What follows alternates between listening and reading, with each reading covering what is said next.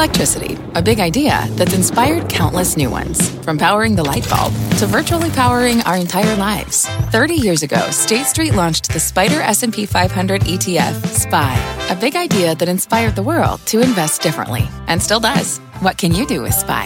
Before investing, consider the fund's investment objectives, risks, charges, and expenses. Visit ssga.com for a prospectus containing this and other information. Read it carefully before investing. SPY is subject to risks similar to those of stocks. All ETFs are subject to risk, including possible loss of principal. Alps Distributors, Inc. Distributor. Bring in show music, please. This is Squawk Pod, the daily podcast brought to you by the team behind Squawk Box. NYC, this is CNBC Control 2. CNBC's essential morning show. PCR2. Every day, get the best stories, debate, and analysis from the biggest names in business and politics. All right, we're coming to it next. Today, McDonald's CEO out of a job. What's new and not about his exit with Yale's Jeffrey Sonnenfeld. Roughly 90 CEOs who left office last year, 40% of them was for misconduct. Elizabeth Warren selling Medicare for all on the campaign trail. Dr. Scott Gottlieb, former FDA commissioner, weighs in. What happened to Obamacare and why aren't we letting that work? I don't understand why the Democrats need to remake health care again. And debating its price tag with key Obamacare advisor, Dr. Zeke Emanuel. The goal is to have one system for everyone. The question is whether she's legitimately financed that goal. And your answer is? Then prioritizing what we value. Kickstarter's co-founder wants business to be more generous. What happens when economic value runs into values of free speech? It was like a record scratch moment. Those stories and much more. I'm CNBC producer Katie Kramer. It's Monday, November 4th, 2019. Squawk Pod begins right now. 2, 1, Becky's mic. You. Good morning, everybody, and welcome to Squawk Box here on CNBC. We are live from the NASDAQ market site in Times Square. I'm Becky Quick, along with Joe Kernan and Andrew Ross Sorkin. First up this Monday, big news from McDonald's. The company's board has announced that they've fired CEO Steve Easterbrook and replaced him with Chris Kempczynski, McDonald's USA president. What prompted this corporate shakeup? Easterbrook's consensual relationship with an employee, which he admitted was a mistake. Prior to this announcement, McDonald's stock was up 96% since Easterbrook took the reins in March of 2015. Joining us to have that conversation right now about leadership change at McDonald's, Jeff Sonnenfeld of the Yale School of Management is also a CNBC contributor. Jeff, this was a huge surprise for investors in McDonald's, employees, management. Clearly made a mistake, but it was a consensual relationship, and we've now had a handful of these situations. How do you read it? Well, we do see a trend here that of the roughly 90 CEOs who left office last year is 40% of them was for misconduct. We haven't seen numbers that high. 40% for misconduct, and most of that misconduct was had to do with improper relationships at work. But you make an important distinction. This was consensual, but we've seen consensual relationships lead to a flame-out CEO before. Harry Stonecipher at Boeing, quite a number of them. We've seen them at Best Buys and Intel last year, and it's just really a shame. Great news here, though, is that this is a board that's been prepared for the unexpected crises. They've had 7 CEOs over the past 13 years, and they've come off the bench, whether or not it's been 2 unexpected deaths of young CEOs to other unfortunate events. They've had the bench strength ready. Most companies go to an interim in a time like this, but Steve Kempczynski's in there as the full-time president and CEO. Jeff, it hasn't always been great. How long was Don Thompson there? And that bench strength didn't work out for the company, and it was a relief when Easterbrook got in there. And since we're just talking amongst ourselves privately, I want to throw out any names that implicate anybody. The intended successor before Thompson came in had this same problem. It was, well, in fact, I'll use the name. It was Ralph Alvarez. He was lined up to be the CEO, and in fact, he'd been forced out of the company years earlier for this kind of misconduct. Right. They brought him back in. I think Jim Skinner was the CEO, brought him back in. They had him lined up, thought he'd learned his lesson, and it was 2 pretty profound strikes against him. So Thompson had been the default candidate, but and it was about, 3.5, 4 years on the job. A wilting store performance and things. I think they were down like 4 or 5% under Thompson, so they had to bring in somebody new. But these transitions have been pretty smooth, even though they've been way too frequent for this amount of time. It's unfortunate. how it's unfolded, but not to confuse us with any Me Too issue. I think a major lesson here. But Becky wants to get in, but just by definition, it's an oxymoron. Consensual sex with a CEO is almost impossible because it is impossible. Of the relationship. And we should mention, by the way, for what it's worth, but I looked, the first thing I looked, he's divorced. Right. He's a single man. Right. I know that may not matter in this, but I looked to see what CEOs have power over everyone. 100%, and that's the point. Yeah. In this environment, if you're the CEO of the company, you can't have a relationship with anybody. Below you. No matter whether you're single or whatever the situation is. Hey, Jeff, can I just tell you about two views on Wall Street today, see which one sounds right to you. BTIG is maintaining its price target and its buy rating for McDonald's. But if you listen to Piper, they're downgrading the stock to a neutral from overweight, cutting their price target to $195 from $224, recommending people buy Chipotle instead. And they just say, look, changes of this magnitude tend to be disruptive. What do you think? Well, Chipotle, which used to be part of McDonald's, it's ironic that they should say that, but Chipotle pulled off a very successful change of leadership from its founder, and that is a good bet. I wished I'd made it myself. I didn't. However, in this case, if you liked what McDonald's was doing, there's no reason to panic. Right. There is great continuity. This successor has been very well battle-tested. In his short career, he's been at Procter & Gamble. He's been at Boston Consulting Group. He's been at Kraft, very senior roles. At PepsiCo, he soared. He was head of North American beverages, the uncarbonated beverages. It did a great job, by all accounts, at PepsiCo. I have a philosophical question for you, and I'm wading into a very sensitive area. I know that I'm going to get in trouble for this, but I want to ask you. Steve Easterbrook, would you hire him at another company after this? And the reason I ask you the question, I'm thinking of Mark Hurd. I'm thinking of so many other executives who will get effectively, I don't want to say slapped on the wrist, but they will get slapped on the wrist. They will be forced out of the company. And I think, and maybe I'm wrong, in a year from now or 2 years from now, somewhere else, this otherwise relatively talented executive will get hired somewhere else, and some other company will be the beneficiary of their services. What do you think of that? Well, we have seen CEOs resurface. With Mark Hurd, the issue wasn't the relationship, the sexual relationship. In fact, apparently there wasn't anything consummated despite his desperate efforts to do so. And what the trail of emails, money. It was the misuse of company. Yeah, it was the misuse of company resources that was the issue. But in many of these cases, like where Harry Stonesafer at Boeing and others, is if you create the policy, which is the case in every one of these situations, the CEO has to live by the own policy they've created. Nobody will believe it. Is there life after this for Steve Easterbrook? I mean, particularly given the performance of McDonald's while he's been there. Yeah, I think so. Because you saw Mark Hurd. I think he performed very well as essentially a co-CEO with Safra Catz.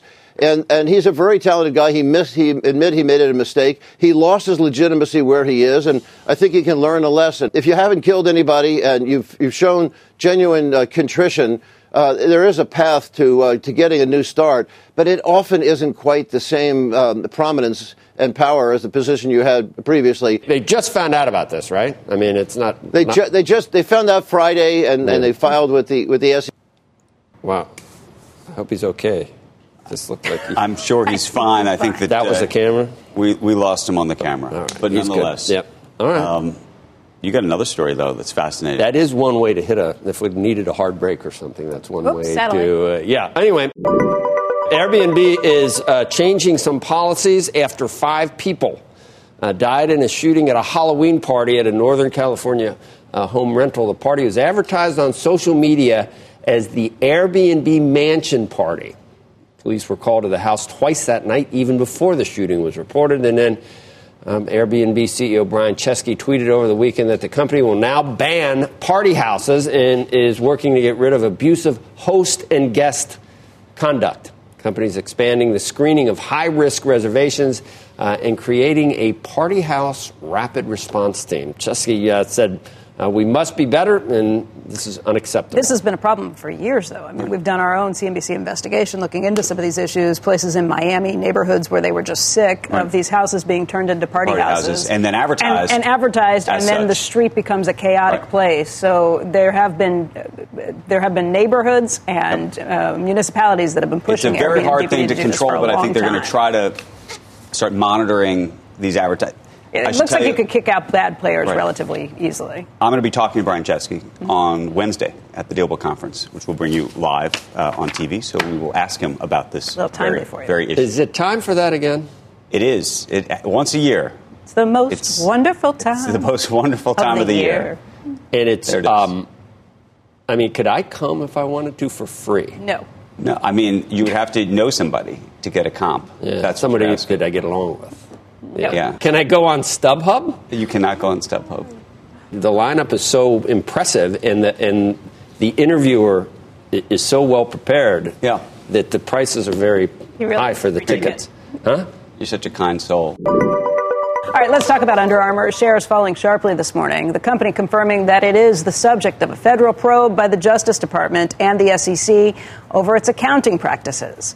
The company says that it began responding in 2017 to requests for information and says that it believes its practices and disclosures were appropriate. Big news following the news that Kevin Plank very recently said he would be stepping down as CEO, staying on as chairman. But, of course, it puts that entire situation in a new light, too. We're waiting to hear more about this today from the company during earnings. And it appears, or at least sounds like, obviously, he would have known about these issues. Well, they said they started responding in 2017. Exactly. It's a little unclear about what questions were asked at that point. And what transpired between now. Right, how it then progressed. But I imagine, as you said, there'll be lots of questions today. Mention this one because I like it. Okay. And listen to this. Yeah, you would. You still got to get up at 3. Microsoft Japan. Microsoft Japan tested a 4-day work week and saw, a productivity jump of 40%. That means you actually made money, right? You actually worked. In the month of August, the company gave employees every Friday off to assess the merits of a reduced work week. Meeting times were capped to 30 minutes. Wow. That should be capped at 0. And the use of remote conferences rose. What would managers do, though, if they didn't have meetings? They'd have absolutely nothing to do. Sales per employee during that time rose by 40% compared to the prior year. Costs fell during the month. Microsoft used 23% less electricity, printed about 59% fewer pages. 92% of employees said that. What about the other 8? That's what I was going to. Who said they didn't? What idiot said, geez, I miss working that anyway? They said they liked the 4-day work week. 92%, Andrew. The other people are... What? I guess. I mean, what are the other 8? Those are the people that don't know who Mike Pence is the president, or vice president, right? The ones you always talk about. 12%. 12%. Coming up, Medicare for All. How to pay for Senator Elizabeth Warren's $20+ trillion plan with Dr. Scott Gottlieb, former FDA commissioner. All the bank deposits in the United States combined are $14 trillion. So she could sweep all the banks in this country of all their money. She still wouldn't be able to pay for it. And Dr. Zeke Emanuel, the architect of Obamacare. Shifting it from the private sector to government, that's a shift of who pays, not a shift of how much is paid. Zeke, come on. Squawk Pod. We'll be right back. What's on the horizon for financial markets? At PGIM, it's a question that over 1,400 investment professionals relentlessly research in pursuit of your long-term goals. Specialized across asset classes, but united in collaboration, our teams provide global and local expertise. Our investments shape tomorrow, today. Pursue your tomorrow with PGIM, a leading global asset manager.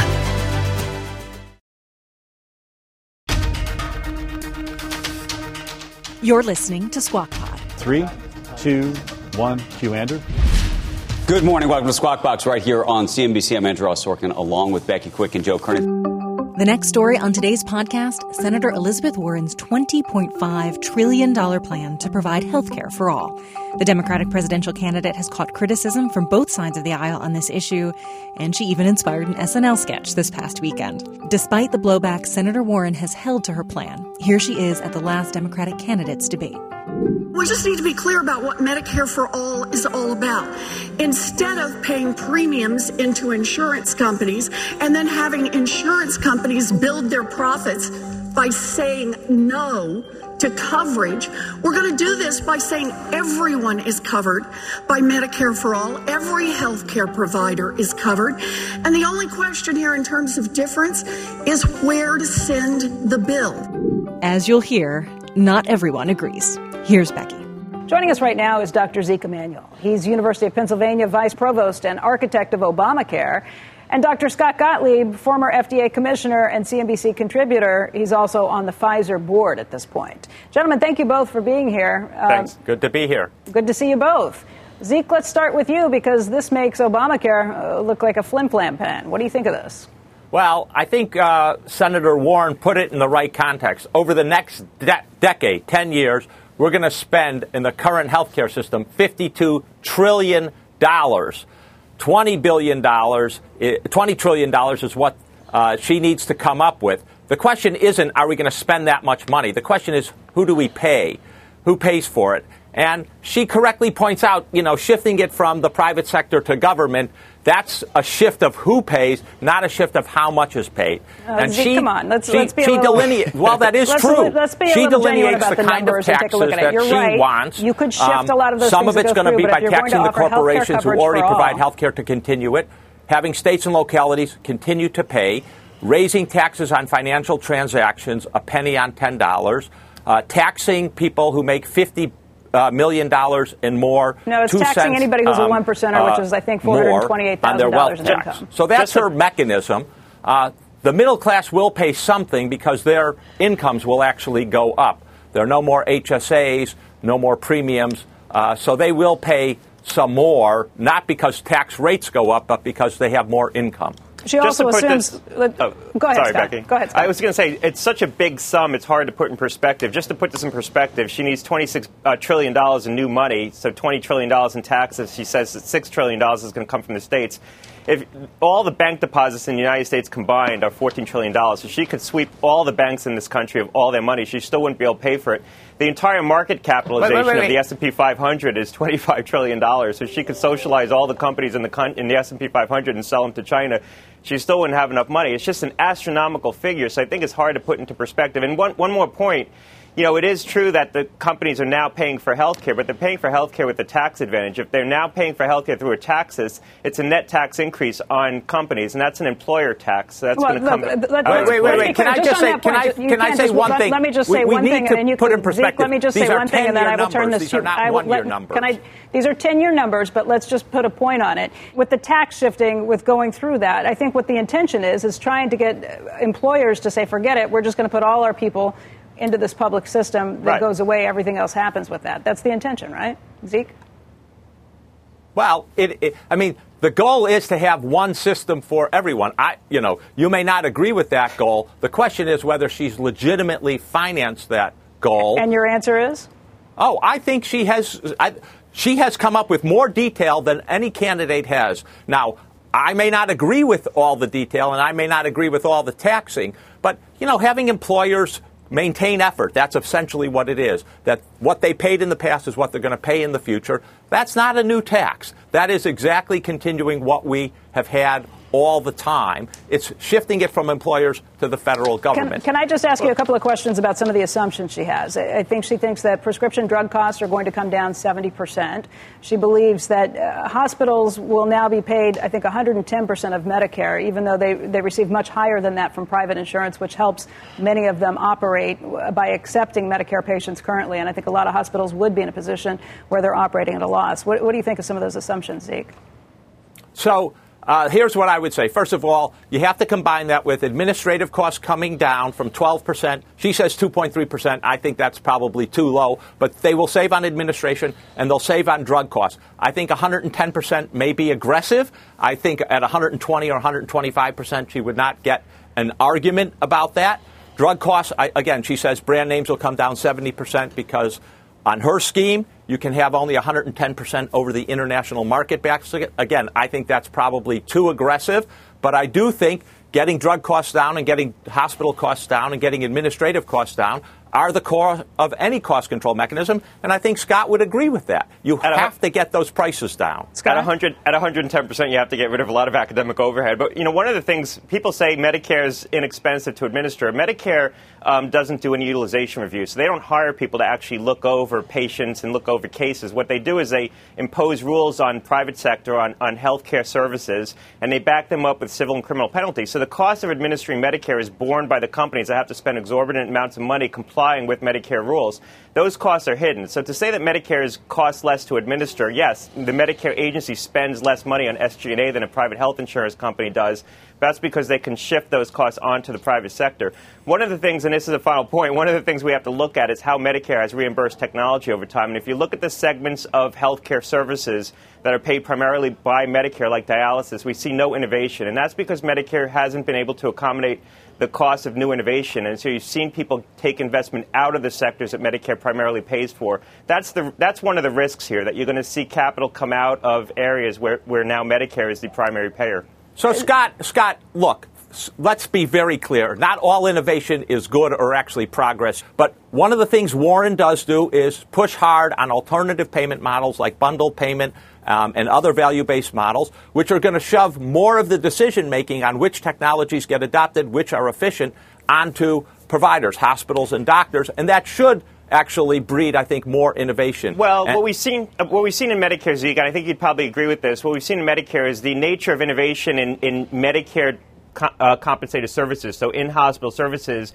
is geared towards trying to improve productivity or lower costs, not necessarily improve outcomes. And so I think you're going to see more innovation geared towards trying to improve productivity and lower costs of delivery. Is that a bad thing? Is that a bad thing, Scott? It's a good thing, and we've seen that in the medical device space. But you also want innovation geared towards improving outcomes, even if it costs more money. And you've seen that kind of innovation come out of Medicare reimbursed sectors like dialysis. We've seen no real innovation in dialysis. I think you would agree with that. And I think that's because Medicare is a primary payer in that space. I'm not sure it's Medicare. We have a duopoly of just two companies dominating that space that have no interest in Medicare progress. drove that duopoly. We didn't have that duopoly at the outset. It consolidated because of Medicare is the payer, and you have to do it at scale in order to make up margin. Zeke, I have a question for you as a doctor. What do you think? How do you feel about all of your peers and colleagues in your profession who I imagine are going to be paid ultimately less? Well, look, I find that a little surprising on this bill is that all the physicians get Medicare rates. I think that's probably going to be too low. And what I think actually has to be done is we have to look at primary care and reimburse it more, and and also pediatric specialists, so pediatric heart specialists or GI specialists. And how do you think this is going to change the incentive structure for people to become doctors in the United States?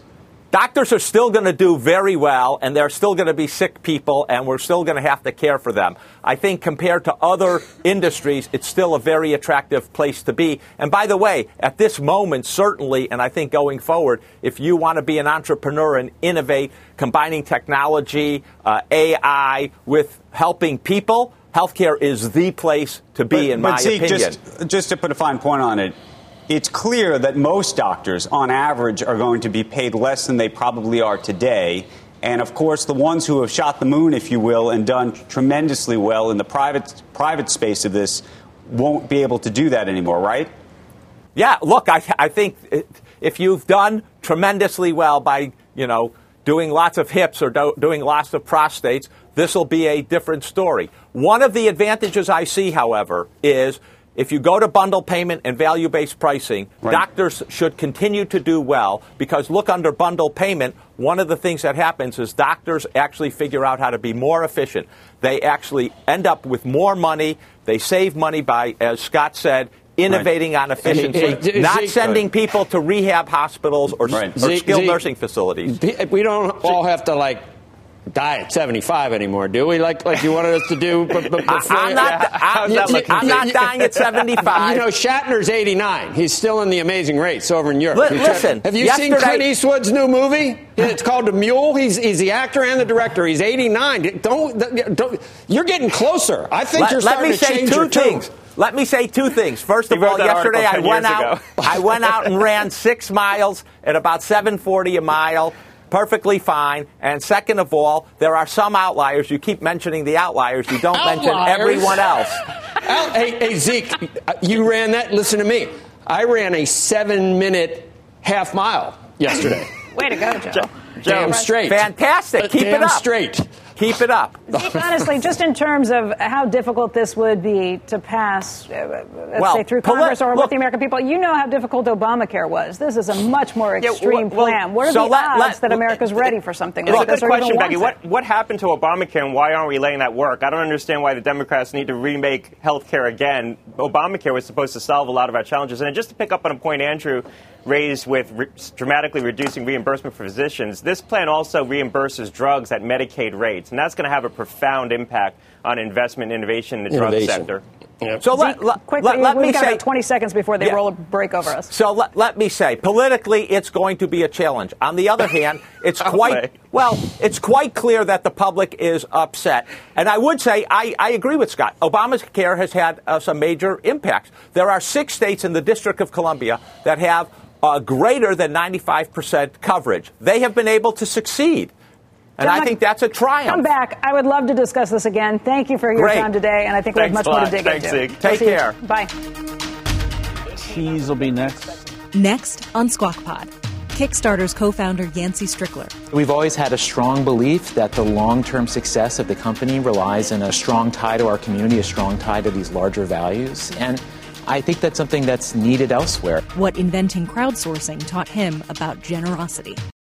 You might be right. It's simple, but something you almost never hear in politics today, with each side more concerned about scoring political points than solving problems. I'm Bill Haslam, a Republican. And I'm Phil Bredesen, a Democrat. We're former Tennessee governors, and we invite you to listen to our podcast, You Might Be Right. Join us and guests like Al Gore, Paul Ryan, Judy Woodruff, as we take on important issues facing our country. Listen and subscribe to You Might Be Right, a new podcast from the Baker School at the University of Tennessee.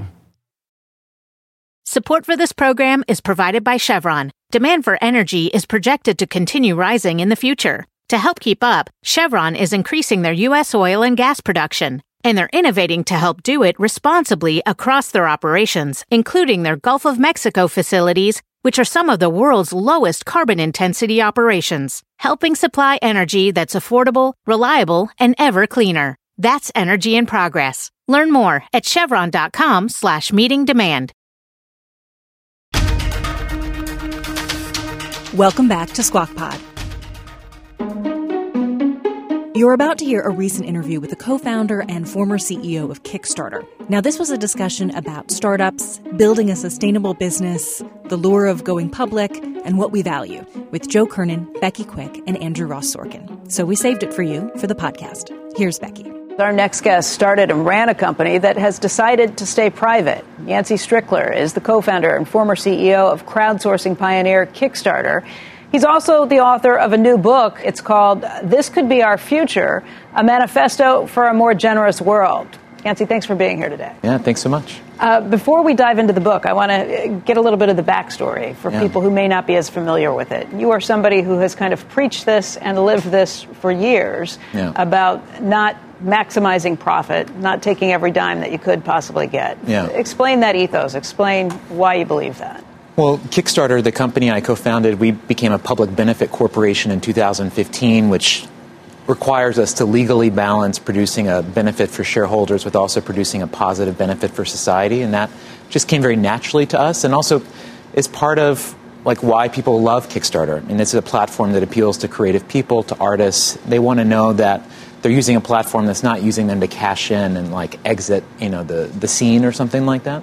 So we've always had a strong belief that the long-term success of the company relies in a strong tie to our community, a strong tie to these larger values. And I think that's something that's needed elsewhere and is already happening elsewhere. Kickstarter, just for those who aren't even familiar with that, you find a way to get some seed money for artists or people who are looking to do a creative project, something like that. Kickstarter, someone posts an idea, something they want to make, the public puts up the money to fund it. There's no financial upside. You're just getting a copy of whatever's getting made.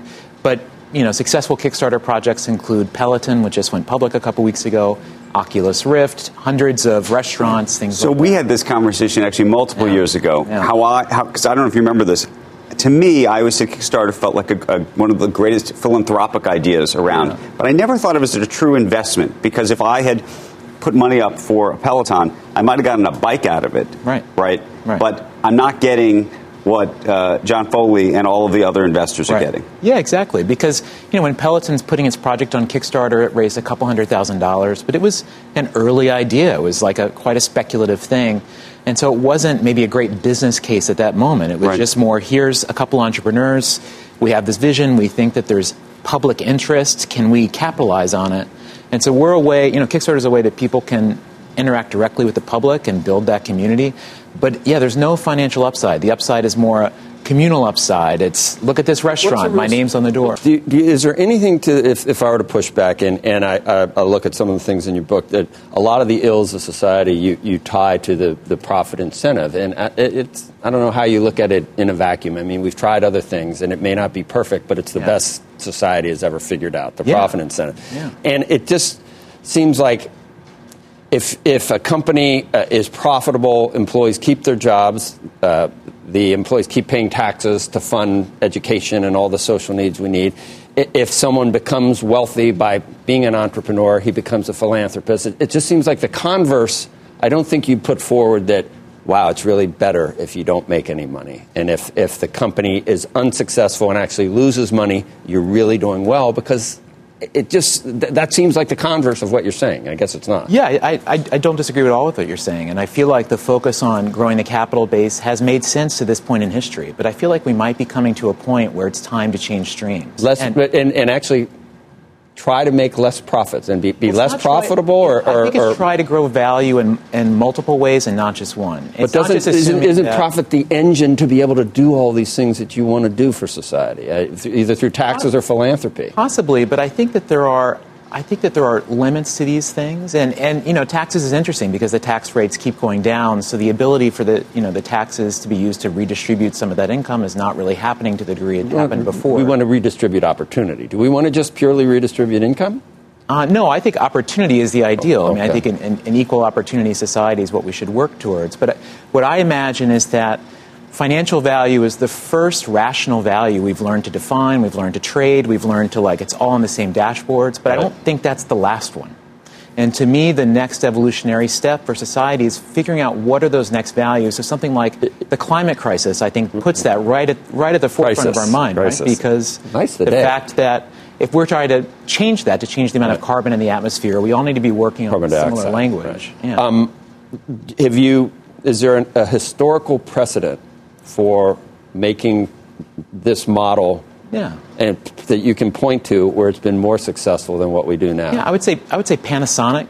I mean, Panasonic. No. I mean, a country, a place where we've become less, less capitalistic, more socialistic. Has it been done right anywhere in the past where you've had a good outcome? Yeah, sure. I mean, I think if you look at something like Europe, where you have a capitalist society that's also balanced with a strong social safety net, you have a mix of saying, we're not asking for money to be the solution to everything because the conversion fees on that are high, but you're providing other services in other ways. I mean, I think that's a smart way to think about things. I don't know. We can choose, and it is an alternative, but in the last 40 years, I mean, the people are probably 40-50% less wealthy in Europe than here because of GDP growing at 40% less. I think we saw an interesting conflict a few weeks ago with the MBA in China, right, where the idea that economic expansion would be just would cure all ills. And then we ran into this clash of, what happens when economic value runs into values of free speech?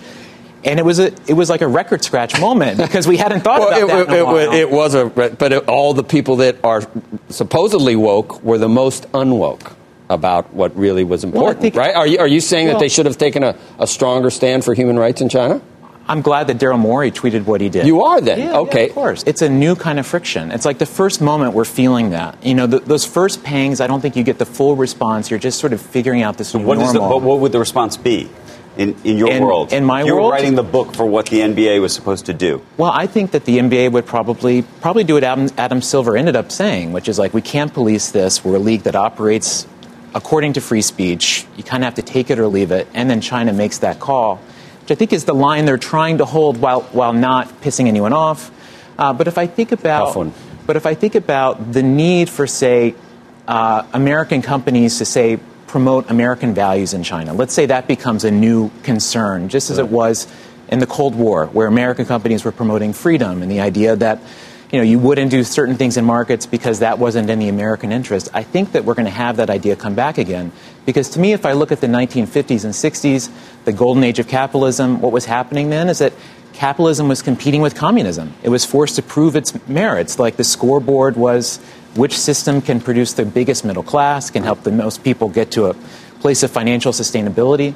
And it was incredibly performative in those moments. And now there is no real competition for capitalism. We've been in this period of peacetime. What do you make of the argument by our Treasury Secretary, Steve Schwartzman, others who've looked at, for example, what the Business Roundtable has announced and said, you know what, I wouldn't sign that. Yeah. And the reason they often argue they wouldn't sign it isn't because they don't think that businesses aren't already doing these things, which they would argue they are. Yeah.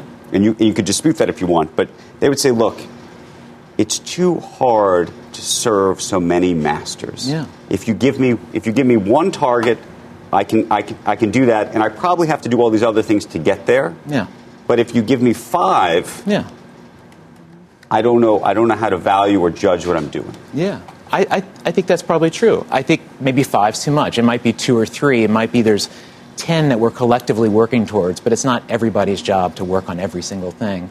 So I feel like the notion of an expansion of responsibility for businesses, I mean, it's already happening. Customers are demanding it. Employees are demanding it. Smart companies know that that's how you lead in a market, is by being the first to sort of stake out that ground.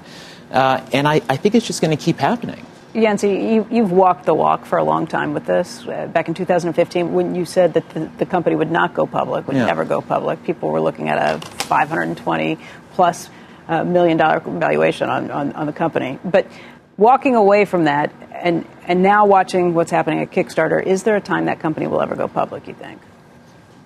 It's hard for me to imagine. I mean, the mindset about not going public, all those things, it's just like we really want the service to be what it needs to be for that community. So it's just trying to think about those lines, what best serves this product, this platform existing for the long term. Mm-hmm. So I don't think that's the best way to do that. But I think it's less dogmatic than it is just serving the mission is what matters. Like a place like Kickstarter is important, a place where someone like the Peloton founders can put an idea and just have a shot. It's so wide open, and that space needs to be preserved. So that's the responsibility.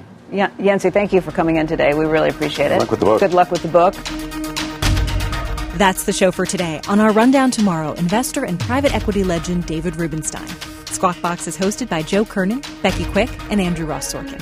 Tune in weekday mornings on CNBC at 6 a.m. Eastern. Is this something that I should be Googling? Is that what you're suggesting? That's a good idea. Google roller coaster Halloween costume, because it was actually pretty creative. To get the smartest takes and analysis from our TV show right into your ears, subscribe to Squawk Pod wherever you get your podcasts. If you like what you hear, please rate and review. That helps other listeners find us.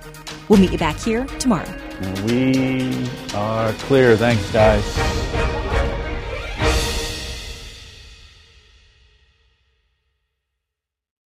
Can you remember a time when you thought someone you disagreed with might actually be right? In the new podcast, You Might Be Right, former Tennessee Governors Bill Haslam and Phil Bredesen pose that question to guests like Paul Ryan, Al Gore, and Judy Woodruff. Come for the stories, stay for the substance and expert insights into some of the most challenging issues facing the country, including affordable housing, crime, and education. Listen to You Might Be Right, a new podcast from the Baker School at the University of Tennessee, available wherever you get your podcasts.